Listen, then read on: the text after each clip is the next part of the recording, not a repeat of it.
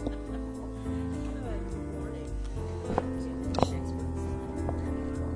I'm Tamera McDaniels. This here at the store.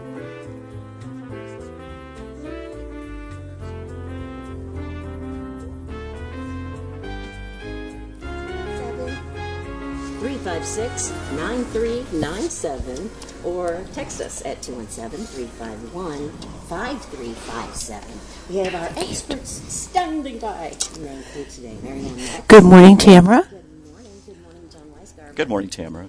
Good morning, Mr. Brown. Good morning. Miss Tamera, your microphone needs to come up. Okay. You are off mic. Better? Nope. Yep. No, you're still off mic. Borrow yours. You can borrow mine. Yeah. Until I get a chance to fix it some. Hey, good morning. There we go. Thank you. Okay. Thanks, Ed. Yeah, I'll check that one in a minute. Yes, this is Plant Experts live at Prairie Gardens, and you can phone us at 356-9397 or text us at 351-5357. Our experts today, we have Mary Ann Metz, John Weisgarber. They heard you guys all right. And then Steve Brown. Good morning. And Good morning. our special guest today is Rena Wilson-Jones. Correct. And Rena, you're a beekeeper, and we need our pollinators, and I keep hearing that they're still on the decline. Is that not, hopefully not as rapidly as they had been? Yeah. But it's a continuous fight to keep bees alive. yeah, They're hard to keep alive. yeah. But we work pretty hard at trying to make that happen. So, Well, good. yeah. And we'll talk about that today. We'll talk about what the average homeowner can do That's right. in terms of what they can plant to help feed them, and also steps they can do culturally with Absolutely. insect applications and timing and some other things to just help them keep them as healthy as possible. So, Absolutely. yeah, should be good. And we also have a Salvation Army fundraiser that we just kicked off yesterday afternoon. So we've got some 10-inch planters. There's some sun coleus, which will take shade too. And there's several varieties of petunia or cali mixes, combos. They're 10-inch pots. They're worth about $15. We're selling them for $10, and the entire $10 goes to the Champaign County Salvation Army. So if you can help us raise a few dollars here the next couple days, we'd love to run through them. Mm-hmm. And I think we can. We had quite a few people responding to the email and the Facebook post yesterday. Yes, we did.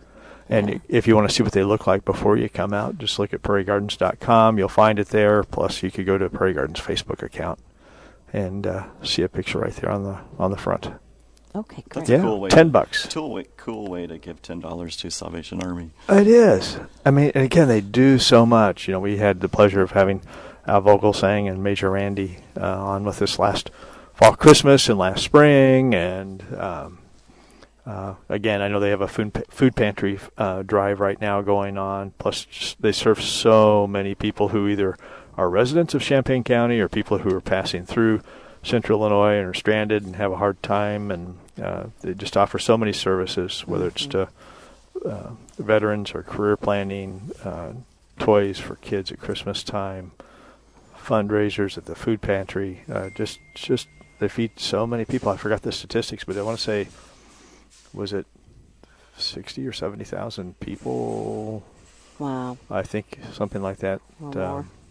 That they served with food, feeding for the day. And it's amazing what they can do by their buying power.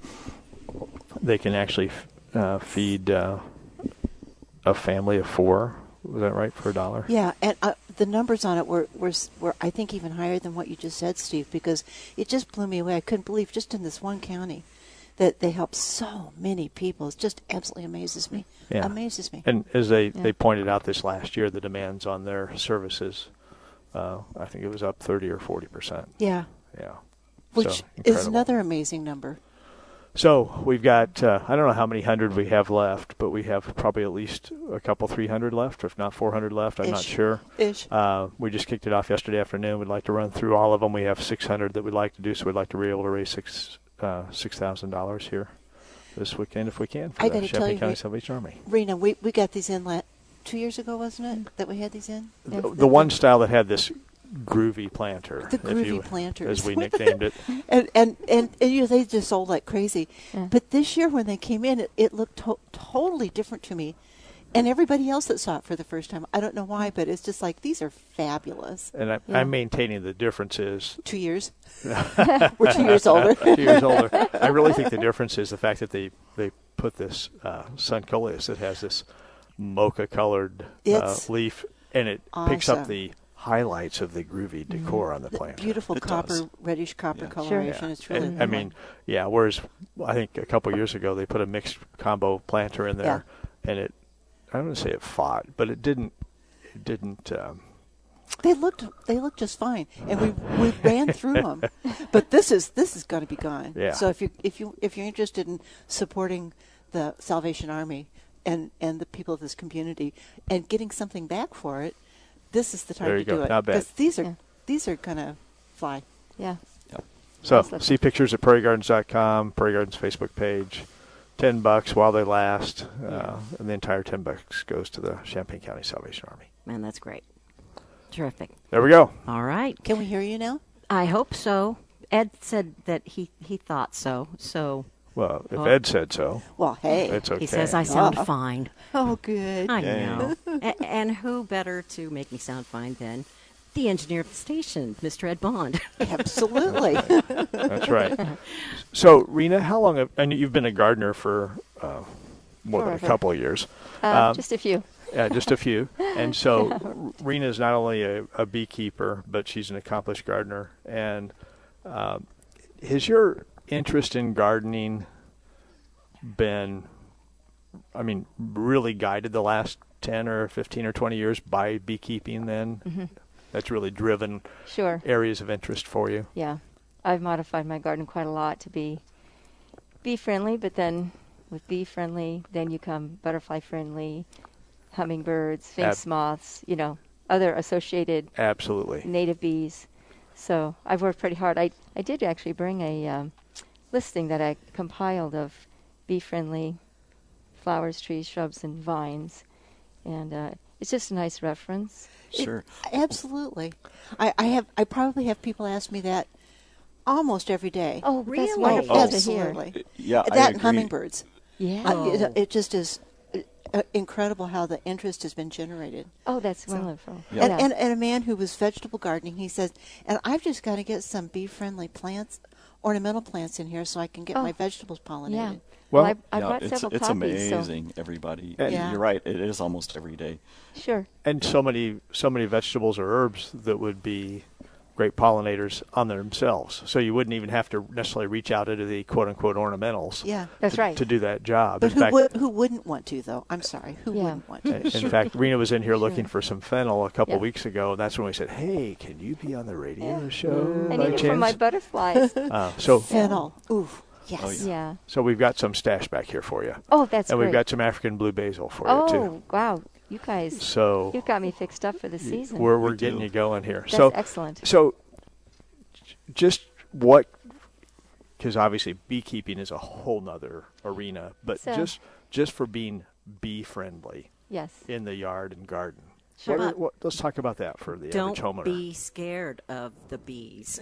That's good That's advice. what I That's would be. true. Yeah. You're right. That's Yeah. how I feel. It's like, Yeah. ugh. That's one of the first comments I get is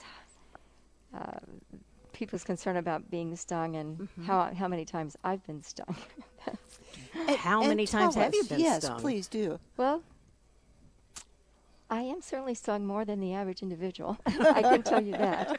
But that's because I'm intimately in those hives. And Sure, of course. reality is that's their only defense. And when you're manipulating things there, that you inevitably pinch a few and they get perturbed. And They don't you know what you're they're doing, trying to right. have their dynamics going on and you're ruffling around in their activities. So at some point, they can get a little testy. But in general, in the outdoors where you guys encounter them, you encounter foragers.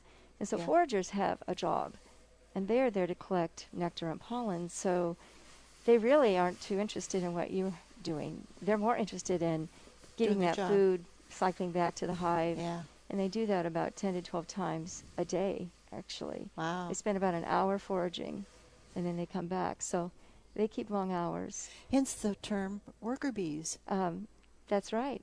A worker bee is a bee that is a forager. Yeah. The house bees are the bees that are younger, that are in the hive, maintaining the hive, and the young.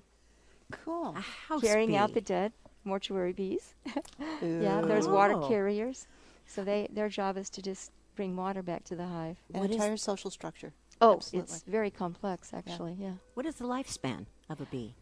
Depends on the time of year. We kind of divide it into summer bees and winter bees.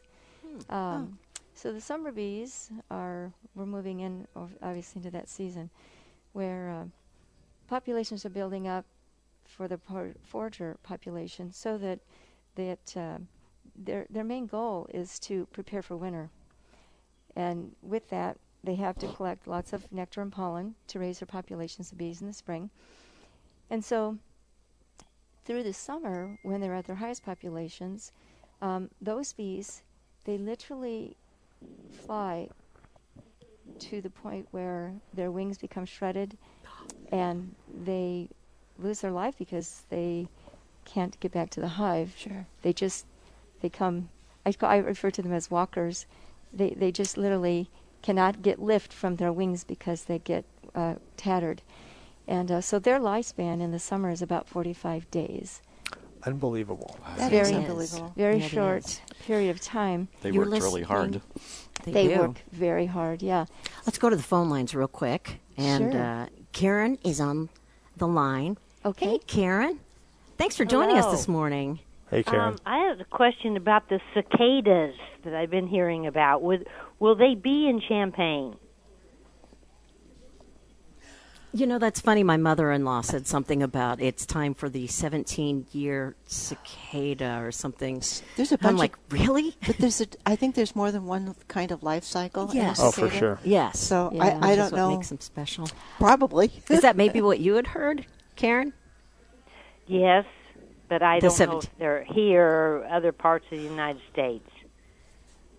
I don't Yeah. I don't know either. I haven't I done don't any really- reading I haven't heard- about this particular 17-year.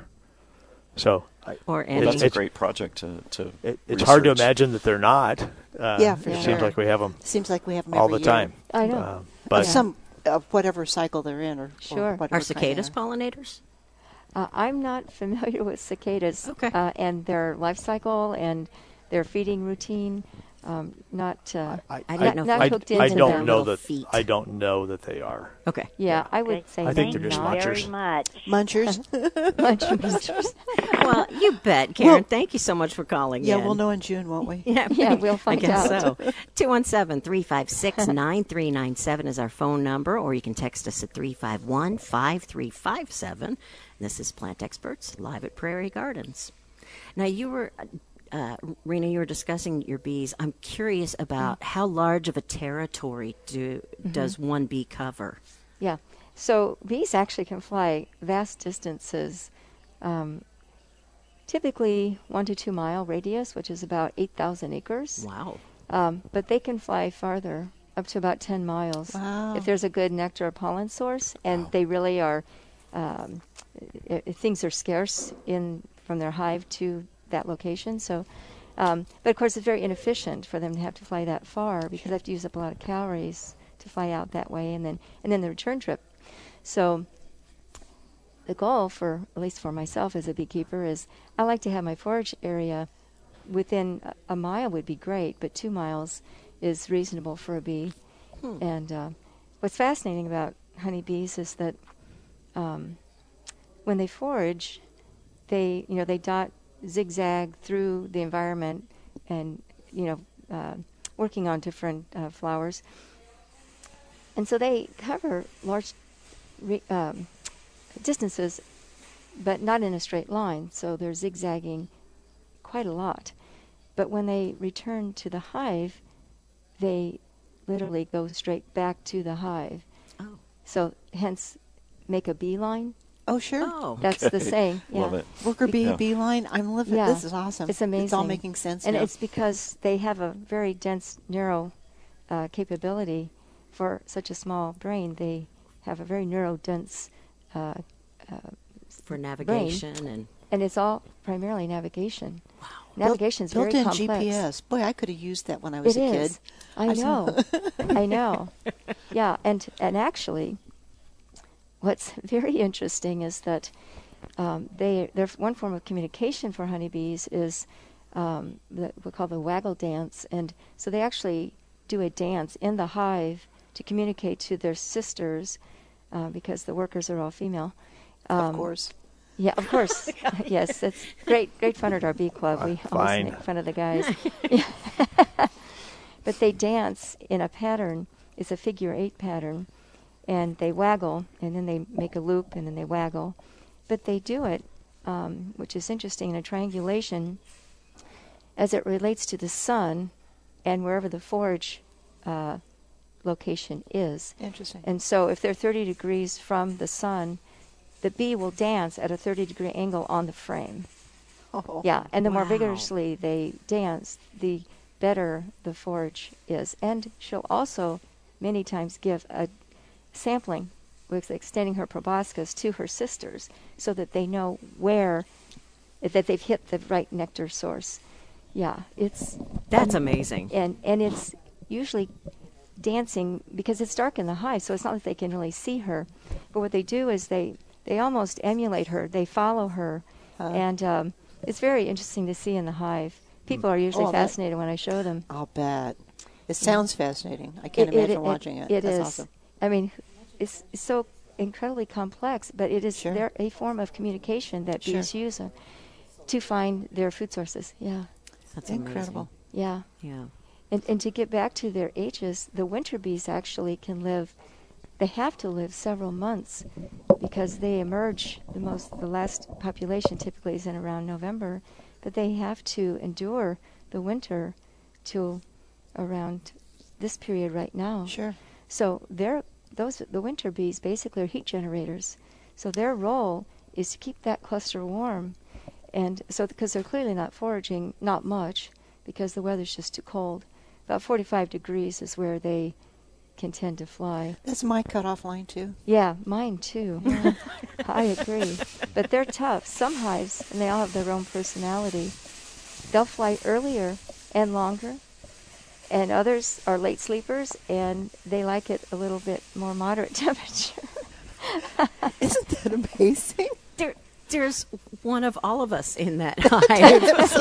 Yeah, there's a lot of analogies between honeybees and humans. Oh, I'm sure. Yeah, we can probably spend many hours talking about those kind of things. Well, like just a couple that come top of mind. Oh, absolutely. This is just absolutely I know, it's neat. Yeah, Can you think of any? Yeah, bees are fascinating. The lives of bees. It sounds like. So I was just reading, because I have more of a forested area where I live, a couple of acres, and could you keep bees in that area? Sure. And mostly I was reading about they need to be on the edge where they can get at least some of the sunlight coming up, because that's what stimulates them to come out. Location's important, although they can tolerate less. Bees are amazingly adaptable. They couldn't have survived for thousands of years if they hadn't had that trait. But ideally we like to place them either south or southeast facing, just like you said, so that maybe that early morning sun hits the entrance and that kind of gets them out.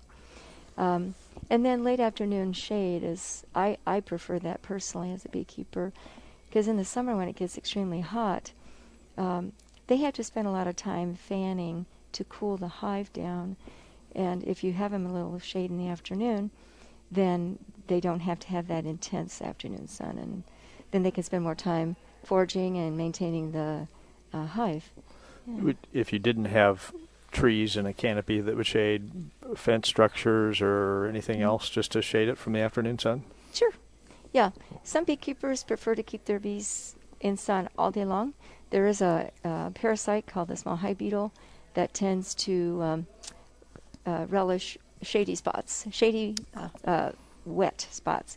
And so we try to deter that those populations by more sun. And I moderate mine with the morning sun and afternoon shade. Okay. Nice. So let me ask a basic question. Sure. Why are bees important? That's good.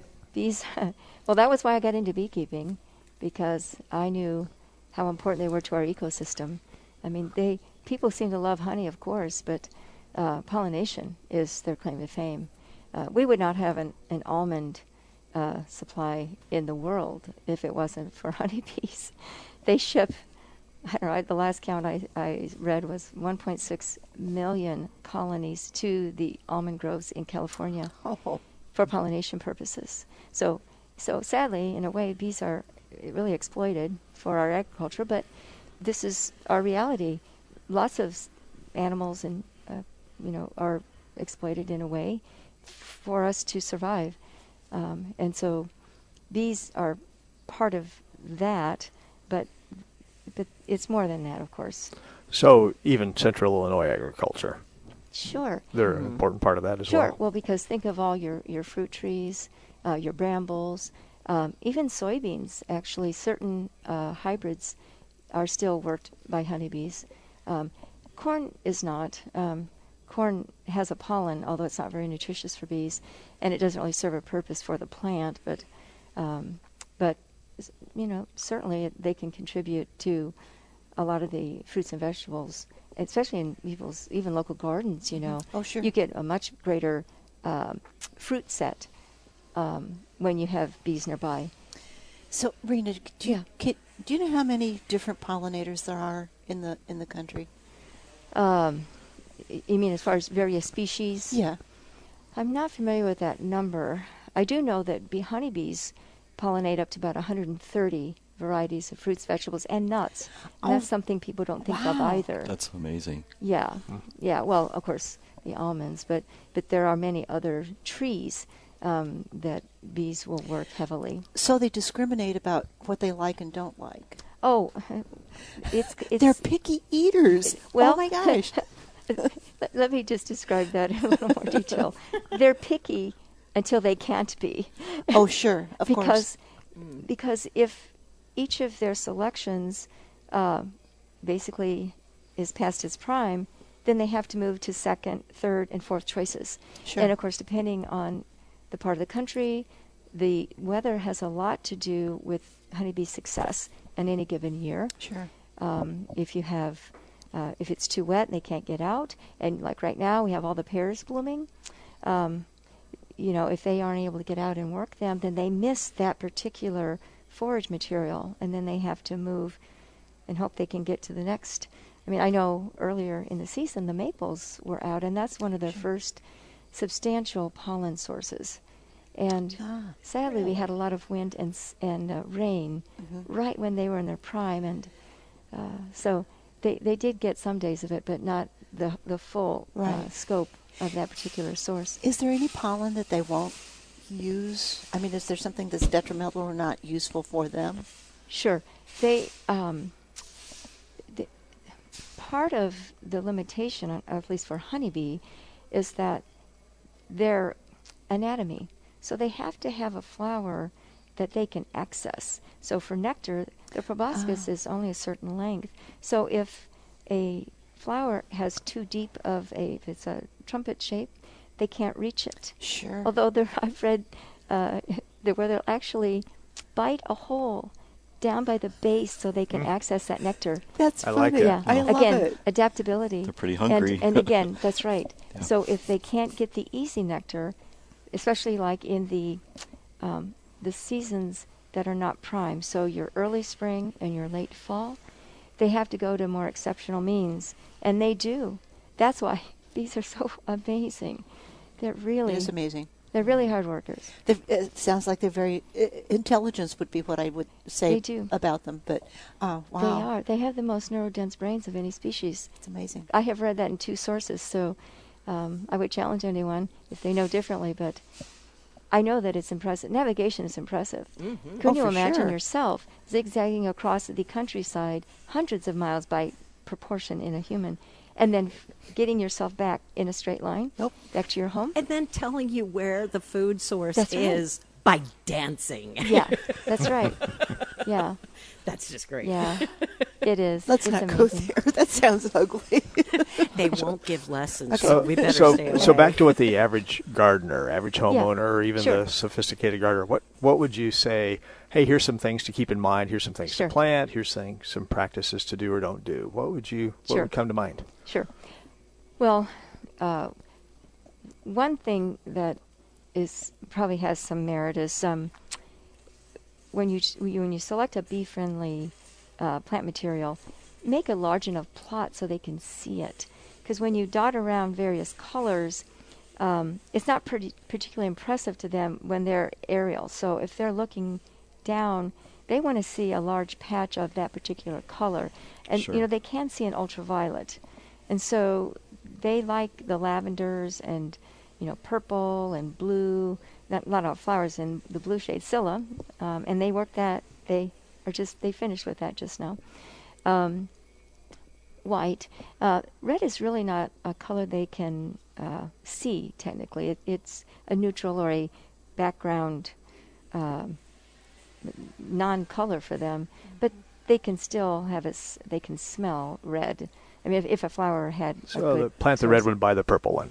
Well, there you go. And they'll be okay? Yeah, they'll be okay. Yeah.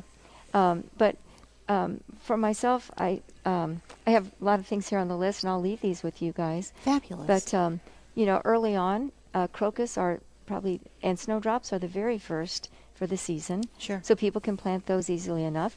Your willow, pussy willow, I have quite a few varieties in my yard. If you have maple trees, that's their first large volume pollen source, and possibly nectar in some varieties. And then now we're moving into the fruit trees, and so and the crab apples, and so this gives them a really good punch for the spring. Gives them a lot of nectar and pollen to start, because they have to not only raise young, but they produce the wax that those the eggs are laid into. Sure. So they need a lot of nectar, and so large volumes of that usually come from trees or large acreage of things like a staple is clover. If I was to do anything, I would plant Dutch clover everywhere if I had large acreage. Mm-hmm. That's the short clover that pops up in your yard and has a little white head. And why the white Dutch clover versus just a red clover? Red clover, again, it has to do with that anatomy of the honeybee. Now, other insects work the red clover, and I think bees do to a certain degree, again, if they're desperate. But the Dutch clover is shorter, and so their proboscis fits in it much more easily. Yeah. It also is just a profuse bloomer as long as you have moisture through the year. So it's kind of a staple. Sweet and yellow clover, the tall version. Yes. They're known for being attractive for bees, but it takes up a lot of space. So if people have a lot of room, they can grow that. But Dutch clover is pretty easy to just dot everywhere. Sure. But there's certainly lots of perennials that you can put in. What's your favorite perennial? Let's see. Let me look on my list here. I have so many. There's way too many, right? I do. So, boy, there's so many. It's like people asking me, what's your favorite peony or what's your favorite daylily? It is. Well, today It is. Yeah, it's true. It's true. Yeah. So while you're looking, do Yeah. you think that there's one that attracts more bees than others, particularly? Well, anise hyssop, I think, is quite good. Anything with a columnar, with small blooms, that they can go up and down, like salvias and things like that. Those are quite popular. And in the fall, Caryopteris is probably my favorite for that season, because, again, the color is what they desire. Yeah, sure. Let alone other bees and species, because the floral materials start to deplete towards fall. And so it's rare that you get a plant blooming that late in the season. Right. And the African blue basil that Steve referred to, and thank you very much for holding some for me, they work that heavily in the fall.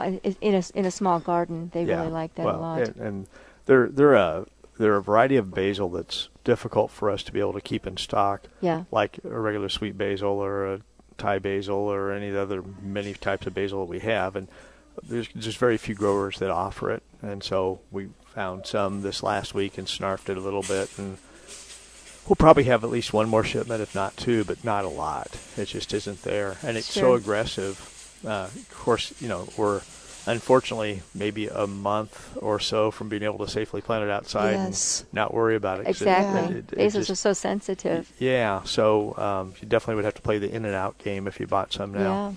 Yeah. But it's large. I mean, I think it's conceivably 36 to 48 inches tall. That's right. Maybe 48 to 60 inches in diameter. That's correct. One little plant. And just flowers to beat the band. Yeah. Yeah. Another profuse bloomer, it's an annual that I like to plant, and I've got flats of them growing right now.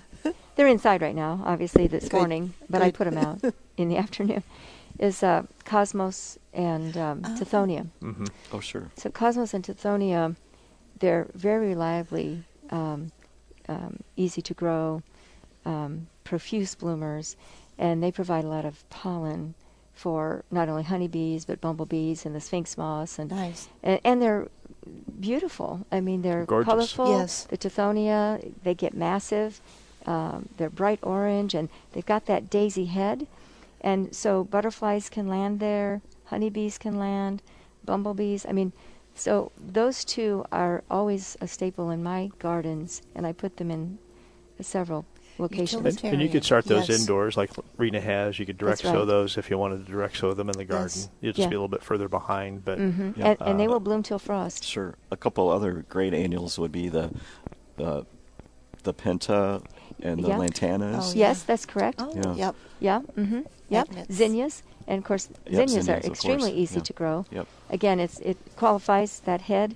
It's flat and has the pollen center. And they're showy, so the bee can see them, especially if you plant them in a large mass. And we're real fortunate. All these varieties that you guys have just mentioned, we more than double down on the seed supply for any of this stuff. So whether it's things in the Cosmos family or Tithonia or zinnias or any of these things that they're throwing out there right now, we have so many in stock. It's unbelievable. Yes, I mean, we're deep and heavy on any of that stuff. You talked about salvias a little bit ago. Yeah. That's been one of the darlings in the gardening industry the last couple, 3, 4, 5 years. Yeah. Just with so many cool ones. I mean, it used to be back in the day, we have dwarf red salvia and medium red salvia, tall red salvia, and we have Victoria blue salvia. And there we have and then we have one variety or two varieties of perennial salvia. Yeah. And not now. It's like incredible. Yeah. And that's great. And so, like, whether it's black and bloom or whether it's any of the other really cool decorative, little bit larger ones, we have some neat ones out there now, which now that after listening to you and learning from you, it's like, okay, well, I'll have to plant that for the hummingbird, and it could be next to the blue one, because we got some peach ones out there that are gorgeous. Oh, that are stunning. That are annual. Peach salvia? Yeah, and then there's a reddish one, but it's more open. It's not a dense little short flower. It's a real graceful, elongated flower. Almost doesn't look like a salvia. Yeah. It's just beautiful. There's some gorgeous ones out there. Wow, that's great. Beautiful. So it's just kind of fun stuff to see, not only what you enjoy, but then whether it's the hummingbirds or whether it's honeybees or other bees And you were looking for nothing to do with bees, but you were looking for, or you were buying a bunch of parsley a couple weeks ago, right? Parsley and fennel and dill. Yeah. Yeah, so those will be for my swallowtails, and I raise those indoors. Wow. Yeah, so I probably reared the last several years, I don't know, around 25 or 30 monarchs, and about maybe at least maybe more of the swallowtails. That's yellow cool. and black. Yeah. How fun those are so beautiful. Yeah. So they're voracious eaters, and so I have a whole row of fennel and dill, and then the parsley, and I actually ran out of any food source because I had so many devoured larvae, it. so I had to go to the store and buy parsley. Cut parsley. And, from a grocery store. Yeah, I had to. So that's why. Hence, I was beefing up on my supply. So if anybody's got any extra garden space and you want to grow a little extra parsley, That's right. We'll put you in contact with Rena, and you can provide. That's right, and you can provide me some supply. That's so right. You just you cut the fennel or dill or the parsley and put it in a vase, and they have these little butterfly habitats. They're a netted material, and you can put that vase with the food source and the larvae. They're usually on like the fennel, because that's where they lay their eggs. And so you can find the larvae. They're obviously pretty small when they first emerge, but they grow very rapidly because all they do is eat and eat and eat. And then, of course, they form a chrysalis, and then depending on the temperature and conditions, they emerge in 10 to 14 days, something like that. And actually, one thing that's fascinating with swallowtails is that if the eggs are laid late in the season, the chrysalis will not emerge. They stay in the chrysalis, and you can overwinter them. And I've done that now a couple of years in a row, and so I have some in one of my butterfly habitats, and I have them in my garage on a shelf right where we walk, because I know that they're going to emerge soon, and I don't want to miss that. You want to see it, yeah, because I've got to get them to the food source as soon as they emerge. So it's really exciting to imagine that they endured 0-degree temperatures. You don't want to actually keep them indoors. You want to keep them in a cold area, because they might emerge in December or something, because you've accelerated their life cycle. Yeah. So if you see that you have some chrysalises that are not emerging, don't throw them away. Keep them, and just keep them safe in a house, their little habitat preferred, and then just wait till spring, and they will emerge and start a new fine. Start eating. Start a new life. Start eating. And they will. Yeah, for sure. All right. You're listening to Plant Experts live at Prairie Gardens. Our phone number is 356-9397. And let's go back to the phones where Elizabeth is calling in to join us. Hey, good morning, Elizabeth. Good morning. We used to go out to Lee Kabuti's farm, and he had bees, and he taught us a little bit about the bees. And I've learned some things this morning, and I just want to thank you for coming on. I've really enjoyed hearing your program. Awesome. So, me too. Thank you. Thank you so much. It's really awesome of you to I call could talk in. for hours, believe me. I never miss an opportunity. Lee Kabuti can't. I was going to say, yeah, right. I wish we could get him on the radio again. Yeah. How Super lucky guy. to be able to go out there and learn from him at his Super farm. guy. That was fabulous. yeah, that is.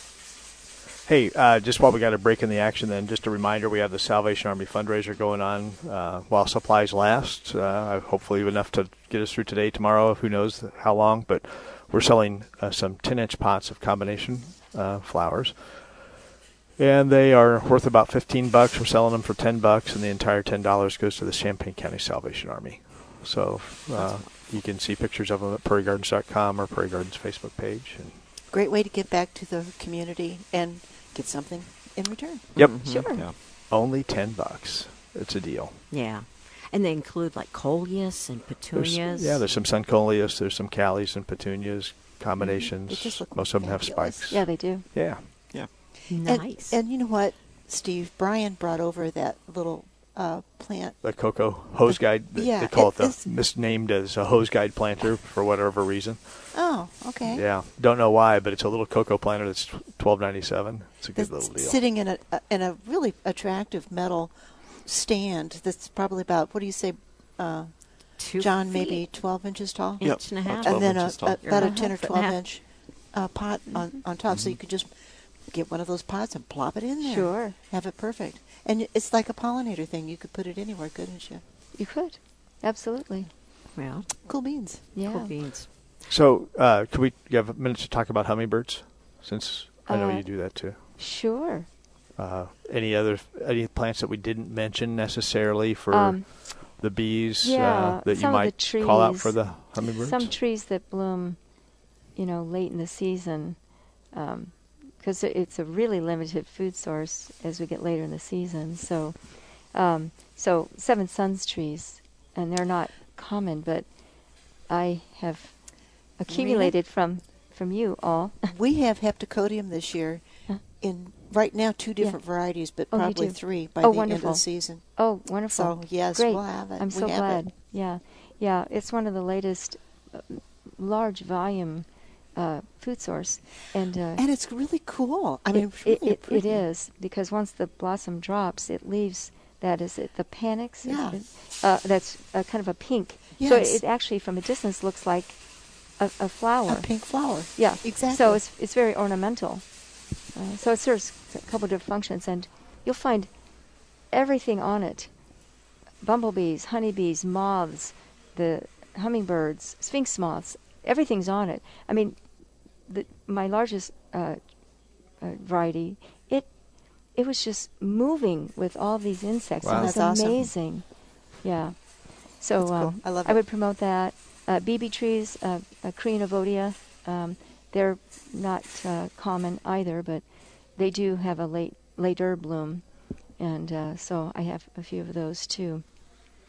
But then, of course, in the fall, asters and goldenrod are kind of the staple. Sure. That everybody knows. But Yep. that's why I also supplement with the kind of large planting of cosmos and the tithonium.